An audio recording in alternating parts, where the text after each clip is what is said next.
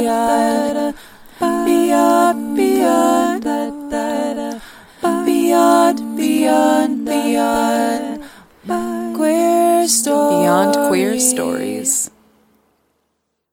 Welcome to another episode of Beyond Queer Stories. Today we have Anna Deshawn, 35, who is a Chicago-born digital media artist and social entrepreneur. Media has always been Anna's passion, so she turned her passion into reality when she founded E3 Radio LLC. E3 Radio is an online radio network curated from a queer point of view. Anna is determined to ride media into the next era, utilizing online radio streams to tell the stories that need to be heard. Yeah, welcome. Thank you. That was an awesome bio. The question that we always ask after this is, what identities do you feel most influence your experience? For sure. That's an interesting, actually, way to ask that particular question. So I would definitely say Black, queer, womanhood encompass the identities that I think embody me and my experience and how I choose to live and walk in the world. So your bio kind of focuses on E3, right? And I know we've chatted a little bit about that, but we definitely want you to tell the listeners all about that and how that was born.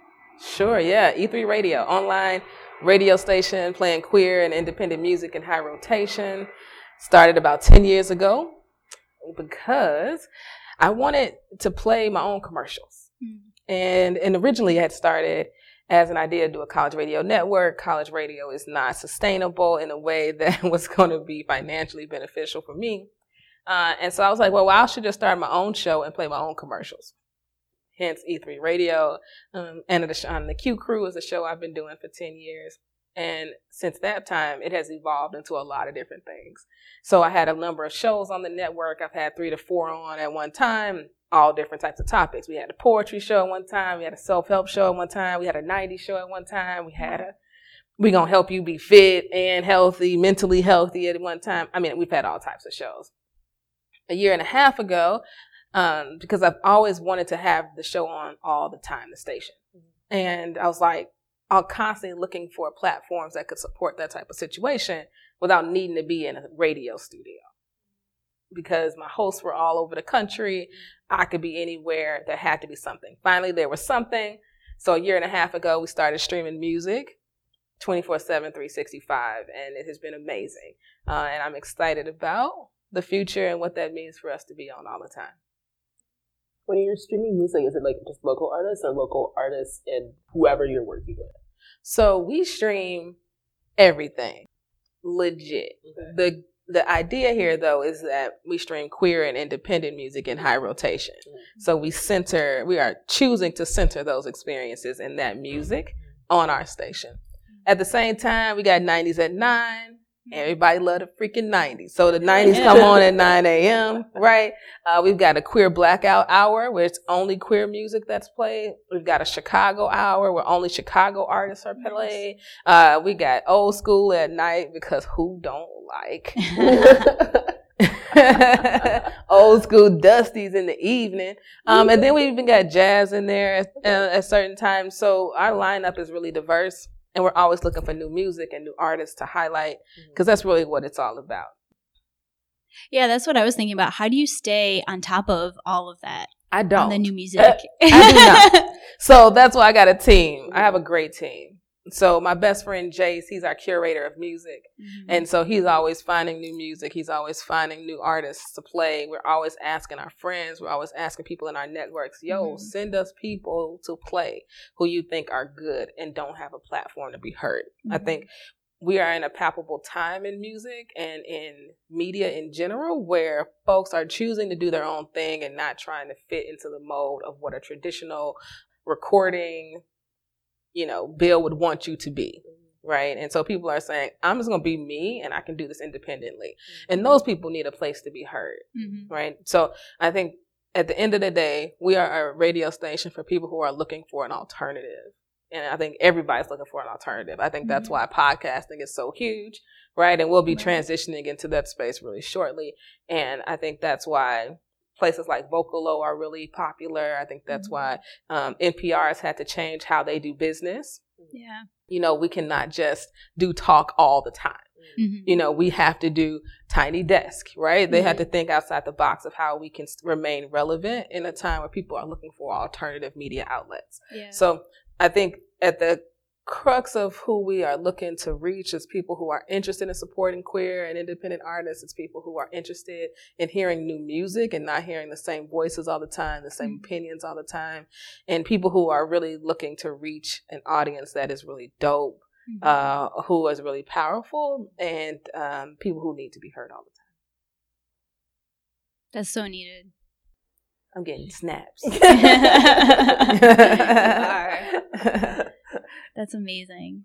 So I imagine that this journey has like taken you down unexpected paths, unexpected connections. What kind of things stand out for you in this 10 years? Like you've been doing it for a decade now. That's bananas. To even think of and doing anything that long.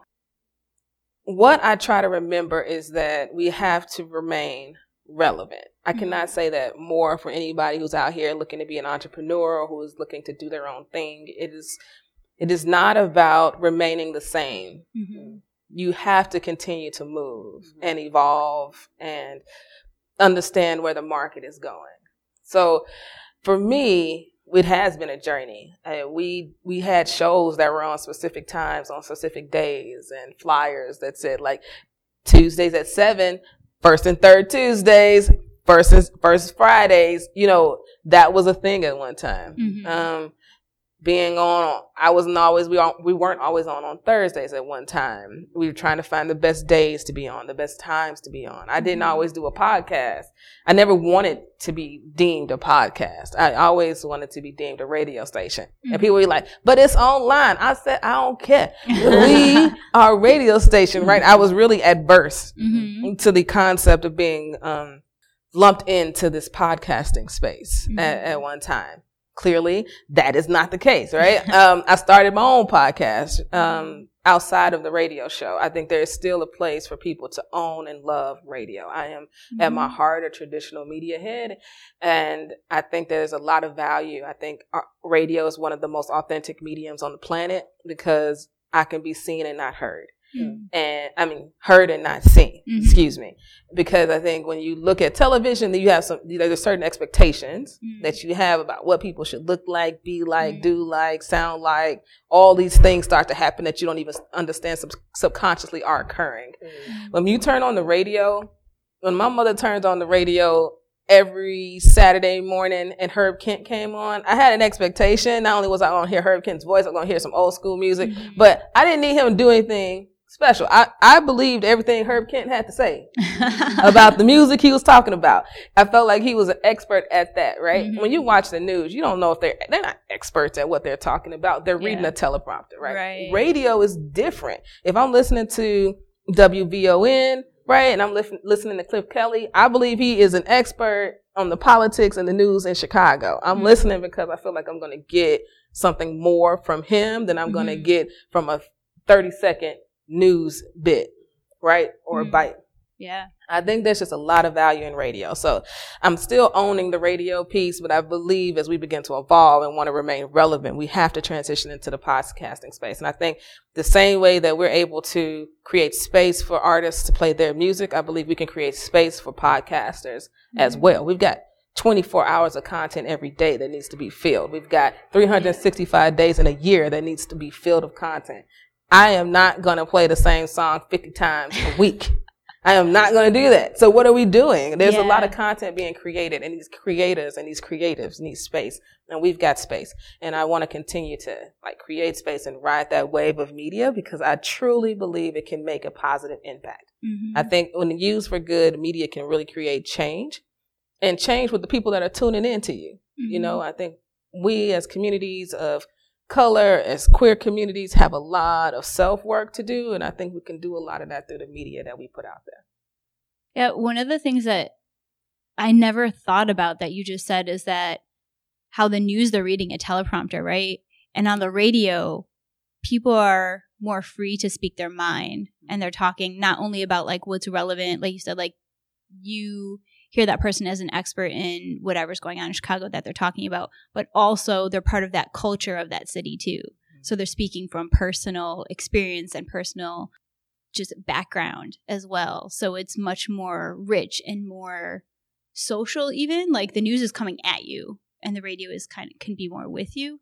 Absolutely. That's why people call in. Mm-hmm. Right? That's why there's some interactivity there.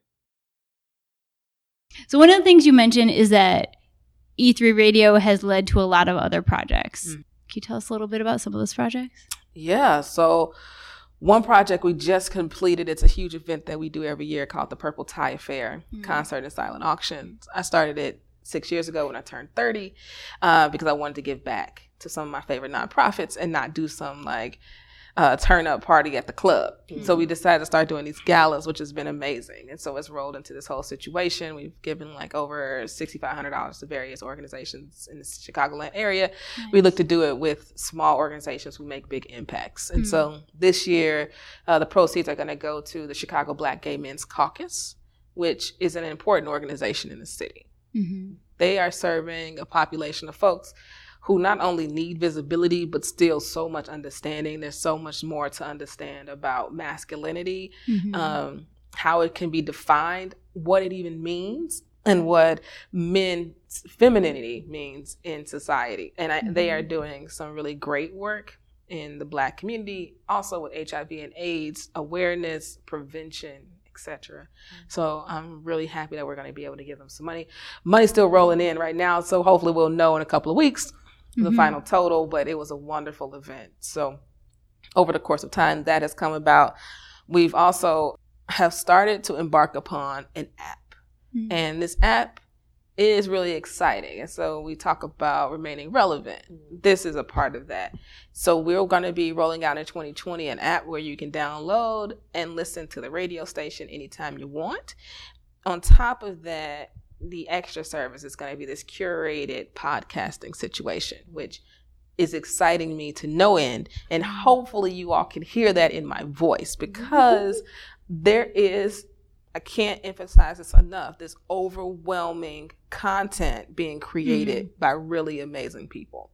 And podcasting in particular is interesting because it's so niche-y. I got a friend who has a podcast, so I know about my friend's podcast. You don't know about somebody else's friend's podcast, which is really dope, talking about something you are totally not interested in, but it's still really great content. That is sort of how this whole podcasting world has taken off. Goal here is to curate the dopest Black, brown, and queer podcasts into one place. So we're developing a Kubrick. The app is going to be called The Cube. So we're developing our own Kubrick of how we are scoring these particular podcasts. We're creating our own scorecard. We're creating our own curation team. I think everything is about curation just because people are so overwhelmed with content. Yeah. People want to be able to trust what they're going to listen to. Going to search in iTunes, iHeart, Spotify for a podcast on a particular topic is like going into Lake Mission trying to find a really great fish to eat. Like it's impossible. That's such a great analogy. It is impossible to find. And what we want to do is put it all in one place for you. Yeah. So we're excited about the development of this app. This is going to be another pillar of what we do, and I'm excited about the possibilities of it all. Yeah. I love that because especially with podcasting taking off, there's so many people jumping into it and creating content.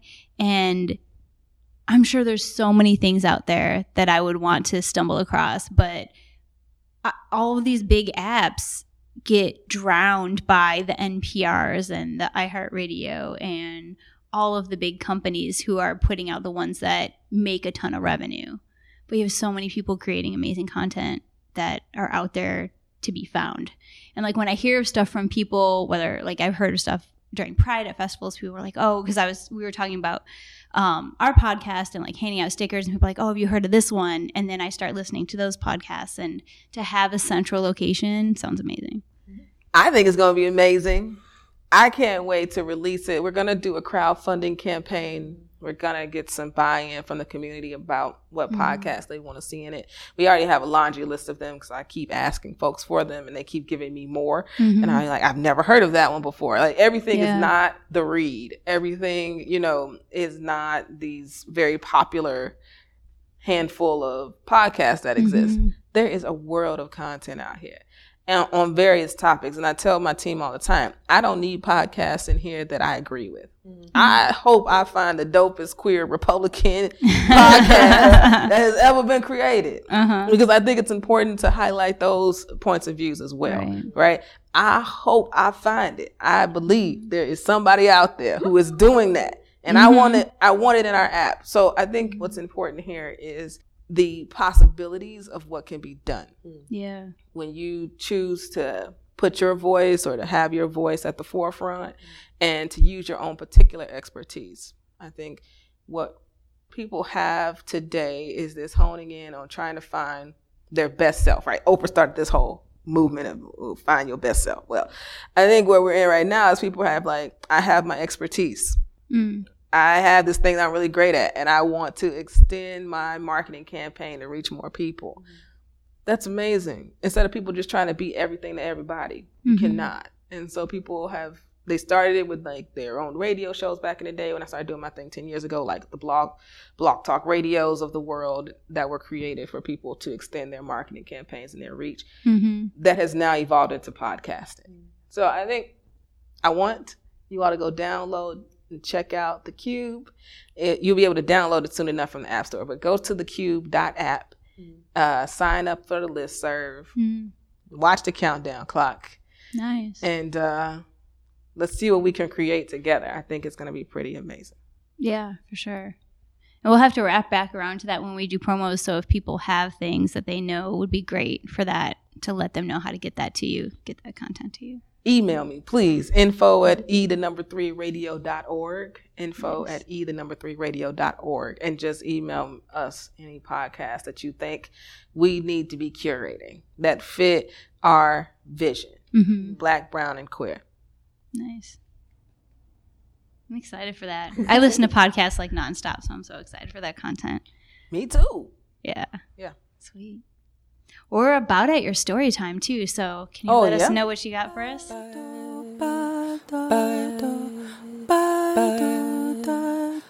Sure. So this is a story that I read at Outspoken and here in Chicago at Sidetrack. And I am a fan of Sidetrack. They are my friends. And they do this great storytelling event. I had done it once before, and they asked me to come back. And I thought, I can tell a story about when I had my breast reduction surgery, because it is something that's not only personal to me, but it's this, I'm trying to find the word. There is this situation in like Black, lesbian, queer, masculine-centered, butch, whatever label fits you situation, where I find like we have the biggest breasts. And we don't want them. And you try to find shirts to fit you. You try to find things, and it doesn't work. Everything. And you're just like, why, God, did you give these to me? And then my feminine girl, if that's what you're into, ain't got none. And she wants mine. And I don't want mine. And for me, this is the route that I took because I was sick of them. And it was just this situation. So I was like, you know what? This would be a great story to tell. It's not something I talk about a lot. It's not something that comes up in random conversation, right? But it's a great story because it was a huge step for me to take. There was a huge journey in the situation. And people really took it well and received it well. I've done this story, I think now 3 or 4 times in various spots. And I'm not a storyteller. People just ask me to tell it. So this is the story I'll share on the podcast. I thought it'd be perfect. I am the epitome of a daddy's girl.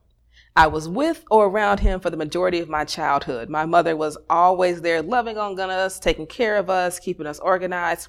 But she really worked far out the city, so I ended up spending a lot of time with my dad. That meant sports. Lots of sports. Sports and education are at the center of my dad's existence, and so they became the center of mine. I grew up a gym rat, and I loved it. Not only did I love sports, but I was really good at them. At my grammar school, you could try out for the basketball team when you entered 6th grade. So I did. I didn't care that it was a boys' team either. I just wanted to play. Now, of course, I made the team because I told y'all I was good. But something unexpected happened when I turned 11. All of a sudden, these things started to grow, especially these 2 things. Puberty had officially hit. It made my clothes fit different, and they gave me unsolicited attention from boys, especially at school. My most dreaded time of the day was gym. Now, go figure for the gym rat. And it wasn't just gym, it was the jumping jacks we had to do. 1, 2, 3. And hold your chest. I wish they would stop staring. This was a daily occurrence. Gym was the worst, and I quickly realized there were never enough sports bras. Like, never. And let's be clear, there is totally a method. If you have big breasts, there is a method to how you put on bras. I would go tight, then slightly looser one, then the tightest one. Yes, 3 levels of protection. It was needed, and it still didn't keep them in place. Now, as I grew up, my disdain for my breasts grew. I just did not like them. They didn't fit me. Like, why, God, did you give these to me when all the ladies I know really want them don't have them? They would say, oh, Anna, could you just give them to me? And I'd reply, you can take them. You just let me know when. As I got older, I would wear sports bras to try and keep them flat. Then I got a hold of the best spandex undershirts that would keep my breasts extra flat. They aren't that comfortable at all. Actually, they are not comfortable, period. But you get over it for the greater good of looking and feeling good in the world. Well, after years of wearing these uncomfortable spandex undershirts and saying that I wanted a breast reduction, at 32, I decided I had waited long enough, that it was time to make this happen. When I told my mother of my plans, the first thing she said was, well, you never really liked them anyway. I couldn't do anything but laugh because she was right. Mothers always know. Then the question was, well, do you want to be a boy? The transition question was always the next question. Quite a few people around me had transitioned. They were in the midst of transitioning or seriously thinking about it. It's trending.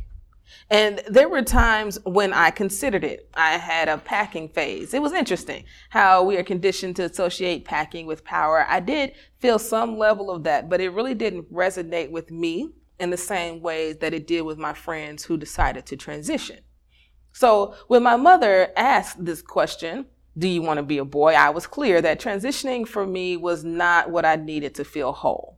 Through community, conversations, my own reflections, I came to know that I wasn't in the wrong body. I didn't have a desire to be a man. Rather, I needed my chest to reflect the woman I am. And the woman I am knew that these 2 things had to go. So my BFF recommended I go see Dr. Allison Shore, and she changed my life. When I had my first consultation with Dr. Shore, she asked me what size I wanted to go down to. I said, small, like really small. And she said, softball size small? I said, no, smaller. She said, tennis ball size small? Nope. Smaller, please. She said, golf ball size small. Yes, I want golf balls. Then surgery happened. I was very high. It was short. It was sweet.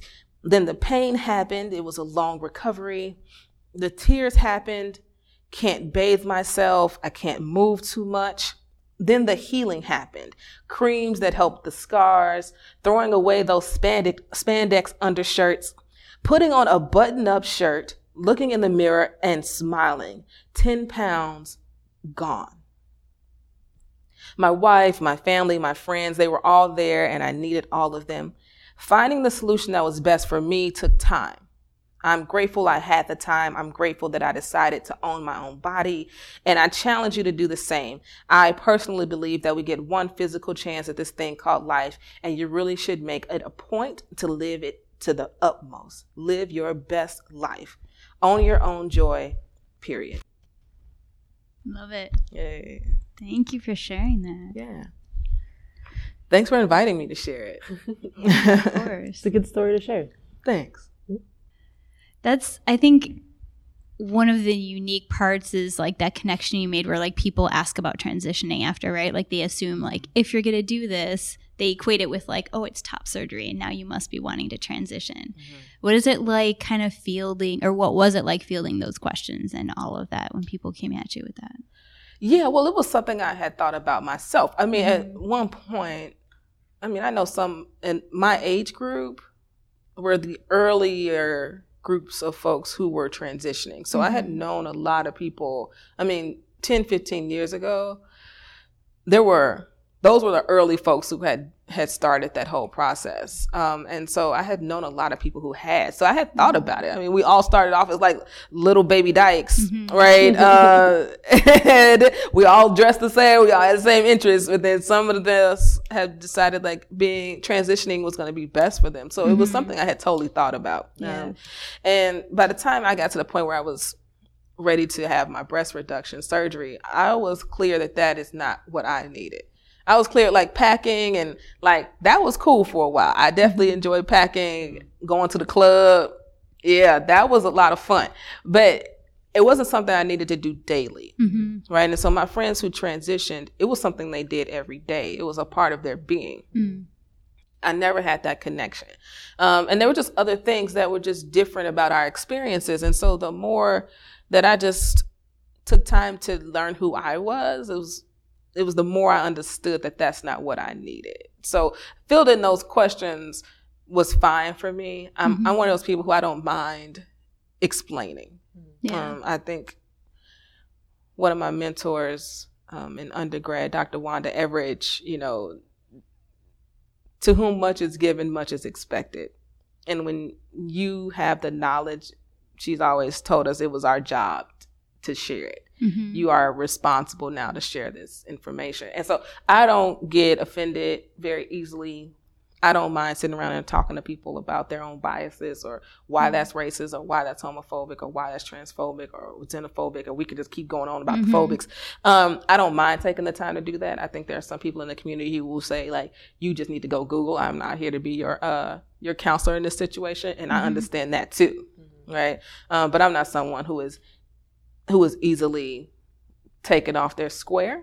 So I don't mind explaining to people my particular point of view or my particular experience with this one, because I think it's important for people to know that I love being a woman, and I love being one who identifies as being masculine of center, and I love being Black, and I love being queer, and all of that is who I am. And getting rid of those 10 pounds was the best decision I ever made in my life, period. Marrying my wife was great. That's definitely a highlight, you know what I'm saying? Yeah. There's some highlights, but for me personally, it changed my life.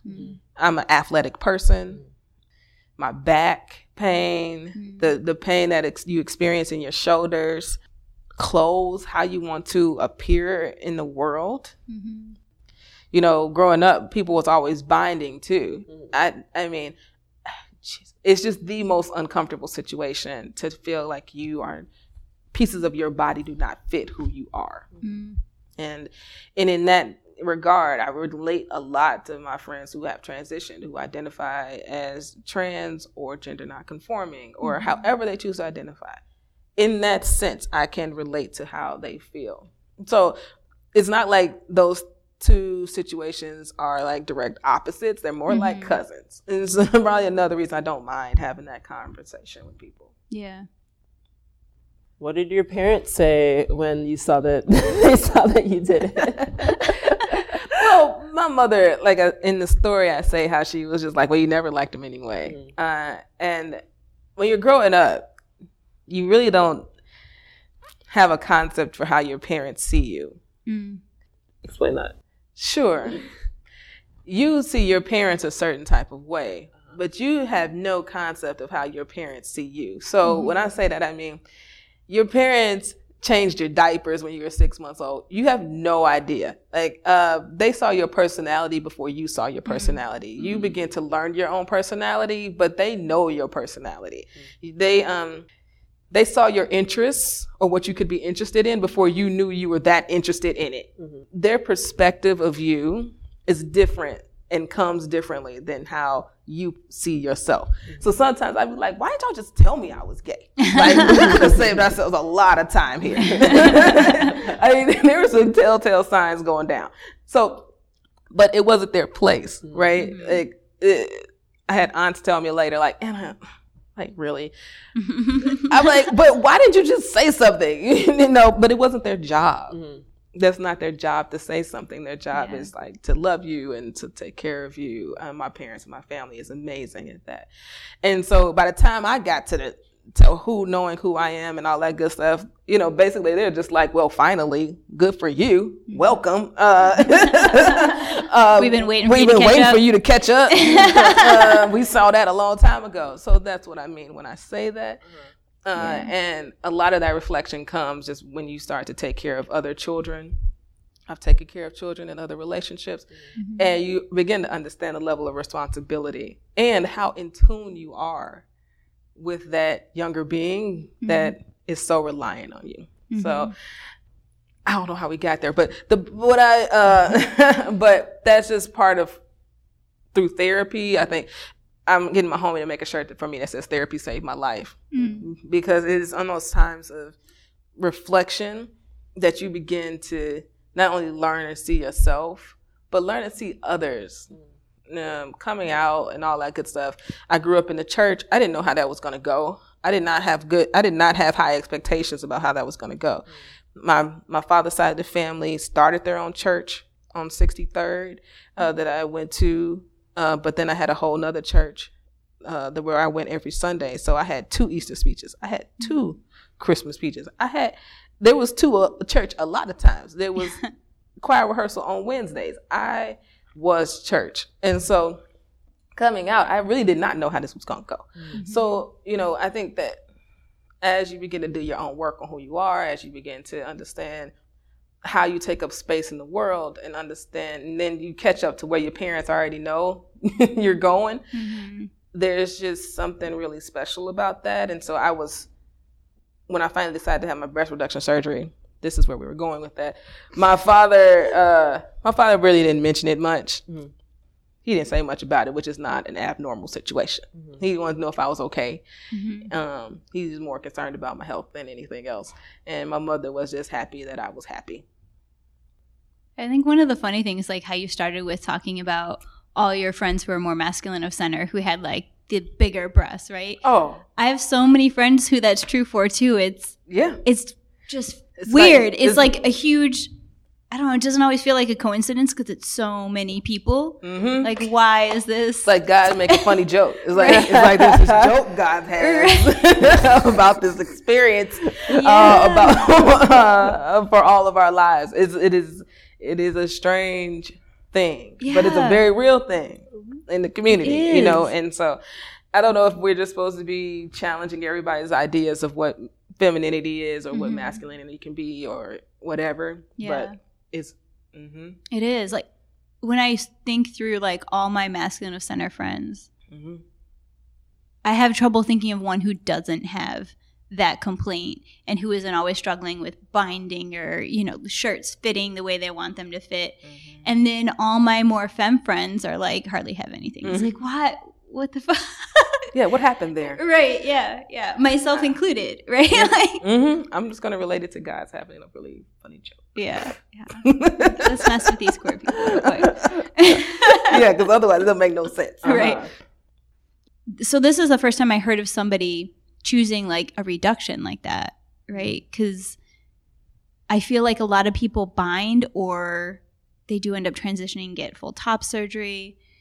Do you know anyone else? Like, have you been able to connect with anyone else who chose reduction? I have connected with a lot of people who have thought about it. Okay. It's expensive. Yeah. Right? So there's some barriers here when we talk about finances, medical coverage. I was really in a wonderful situation. Dr. Allison Shore is amazing. She wrote my letter to my insurance, right? They covered my surgery. That is not the case for everybody. Everybody does not have that type of access. So I have connected with a lot of people who want to have it. But some people are just afraid. They're afraid of surgery. They're like, I can just keep living like this. My wife loves me. I keep just finding clothes that they're just going to do what they do. I'm just not that type of person. So I am not the type of person who just sits in a mediocrity or sits in a mediocre situation. The way that my body was feeling, it was a mediocre situation. So I was not living my best life, and I do not believe and not living my best life. And I knew that my best life meant dropping these suckers down off my back. To golf balls. All the way down. So as little as golf balls, because they say that they grow a little bit back. They grow back a little bit, right? And then I've always had the thought that I'm going to have kids. I'm going to like carry a baby. And I'm like, they're going to grow even more. And the last thing I want to do is have surgery again. So let's just do this small, right? Let's just go small, and then I'll allow nature to take its course, and I'll be okay with wherever nature takes me, you know? But we're going to start where we're going to, like at the beginning, like in the beginning. That's smart. Golf balls. So yeah. I didn't even think about it like that. But they're gonna grow. I didn't even like. It's like golf balls. Okay, cool. Yeah. Even with aging, right? Like just women's bodies and aging and things just change shape and size. Oh, 100%. And also breast cancer runs in my family.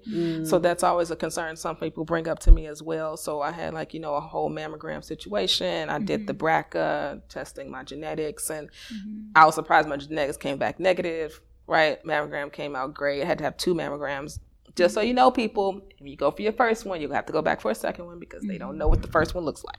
So you'll always go back for a second one, and it drives you insane. You're like, what did I need to do it twice for? But they don't have anything to go off of when you've never had one. So everyone's situation looks a little different. So they have to do it the second time. Drives you insane. Just a little note, a nugget. So I went through all those processes before having the surgery because I've always been paranoid about breast cancer. And it's just a situation where I don't want them to go away and then I can't feel if I do my own self-exams. I can't know what's going to happen. So that was always, and it is always on the back of my mind too.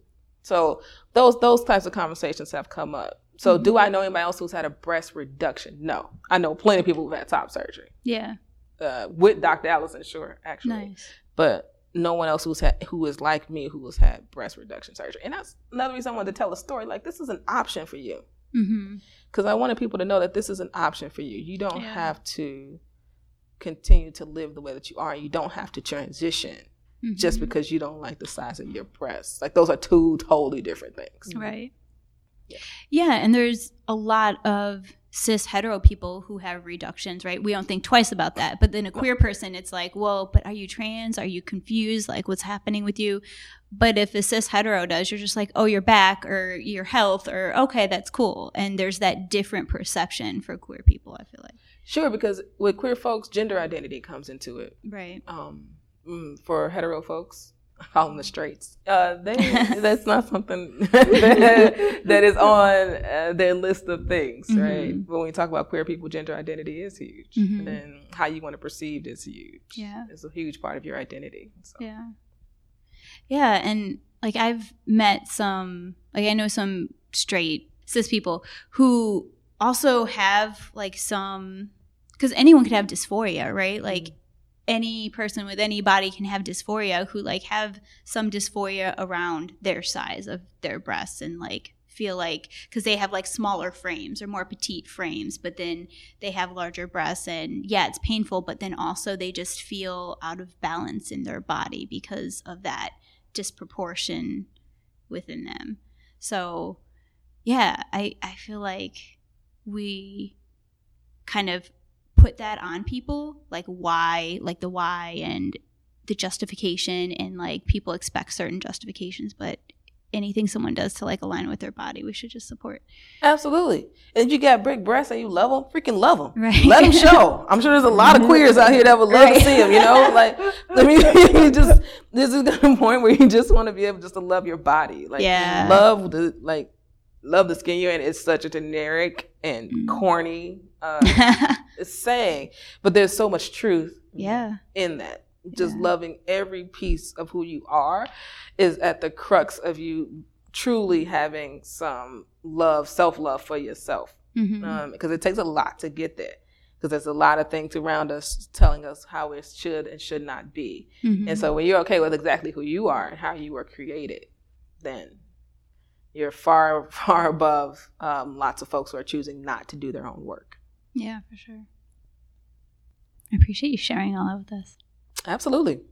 Do you wear binders now? Like, is that? No, I threw them away. Really? Oh my God. All of them. Sometimes I don't even wear a bra. It's like the most amazing Oh my thing on the gosh. planet. It's so great. It's so great. And so people who It don't is. do it, who have never had to like do what I did, and people who don't wear bras sometimes, just they've never had to sometimes. Like, and I say that, they were like, yeah. I'm like, heck yeah. It is amazing. And my wife be like, you gonna do what? I was like, I'm not wearing a bra today. She's like, oh, she rolls her eyes sometimes. She's like, huh. And it's great because nobody knows, you know, the difference, and it just feels so freeing. Right. And I never had the option before, so yeah, no, I threw all the binders away. The only thing I have never thrown away was actually the binder I got after surgery. So there's a particular one that you have to wear. I don't know if it's sentimental or whatever, but it's still in my drawer. But that's the only one that I have. Yeah. Yeah, that's one of the freeing things about having a smaller chest. Like, for whatever reason, the beginning of this year, I was like, my goal is by the end of the year to stop wearing bras just because they're so fucking uncomfortable. They just feel restrictive and like, I don't have a lot that needs to be held up. And it just feels so good to not have one on. And people are like, wait, you're going to go out of the house like that? I'm like, yeah, everyone has nipples. You see my nipple, get over it. Like, it's not that big of a deal. Like, why are you worried about seeing them? Well, that's a whole nother situation. Right. So, breast reduction surgery is an interesting beast. You go into it knowing that you may lose feeling in your nipples. Yeah. You also go into it knowing that you may lose color in your nipples. And so people get tattooed if they want the color back. Some people don't. Totally is a personal choice. Yeah. So I went into it knowing all that may happen. Neither one of those things happened for me. I know for people who it has happened for. And my nipples, they're hard all the time. And so it's so funny because I've noticed, like, when I'm at the gym, I'm like, Dad, this dry fit shirt, man. I can't do nothing about that. I have no control. There is absolutely nothing that needs to be done. And they can be hard as rock. And I'm just grateful I got feelings, so I don't care. Right.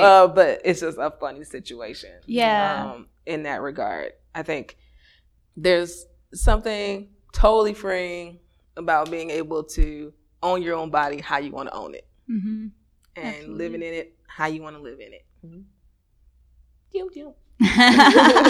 The moral of this podcast. That's great. Yeah, that's so funny because my nipples do the same thing. Like, they're always, I don't know, they've just always been hard. So then you go out and you're like, people are like, are you cold? I'm like, that's just how they always are. Just And I don't want to wear a bra today, so you just deal. Yeah. Just deal. I appreciate that. We're almost at wrap up time. All right. Wanna do it?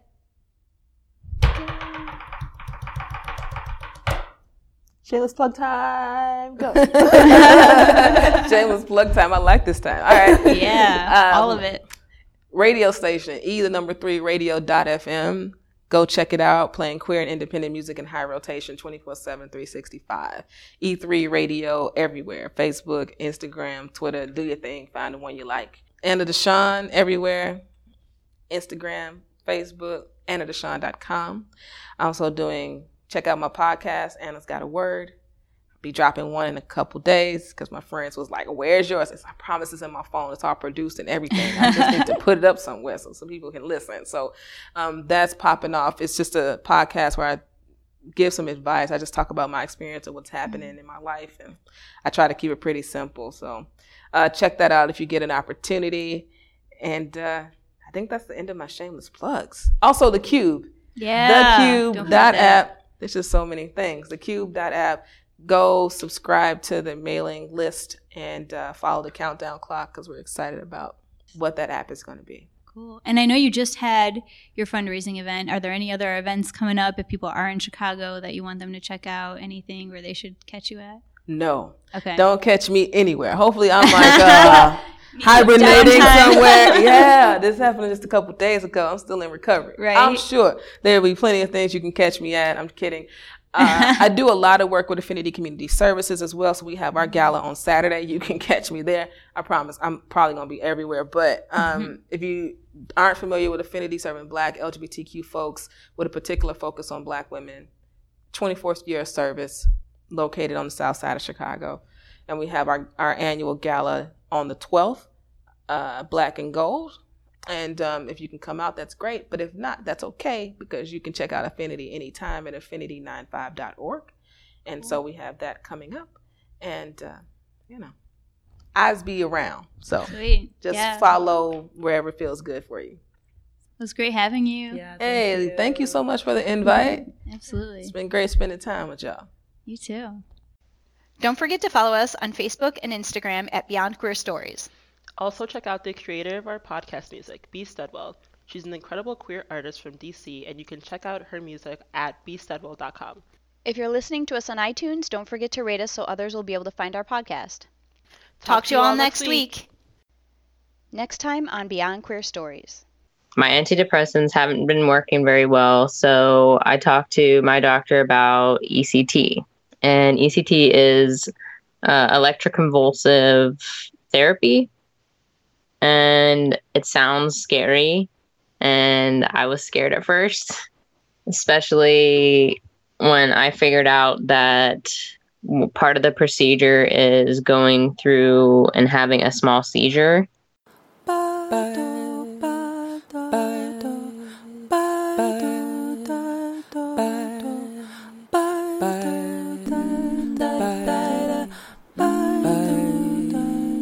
Da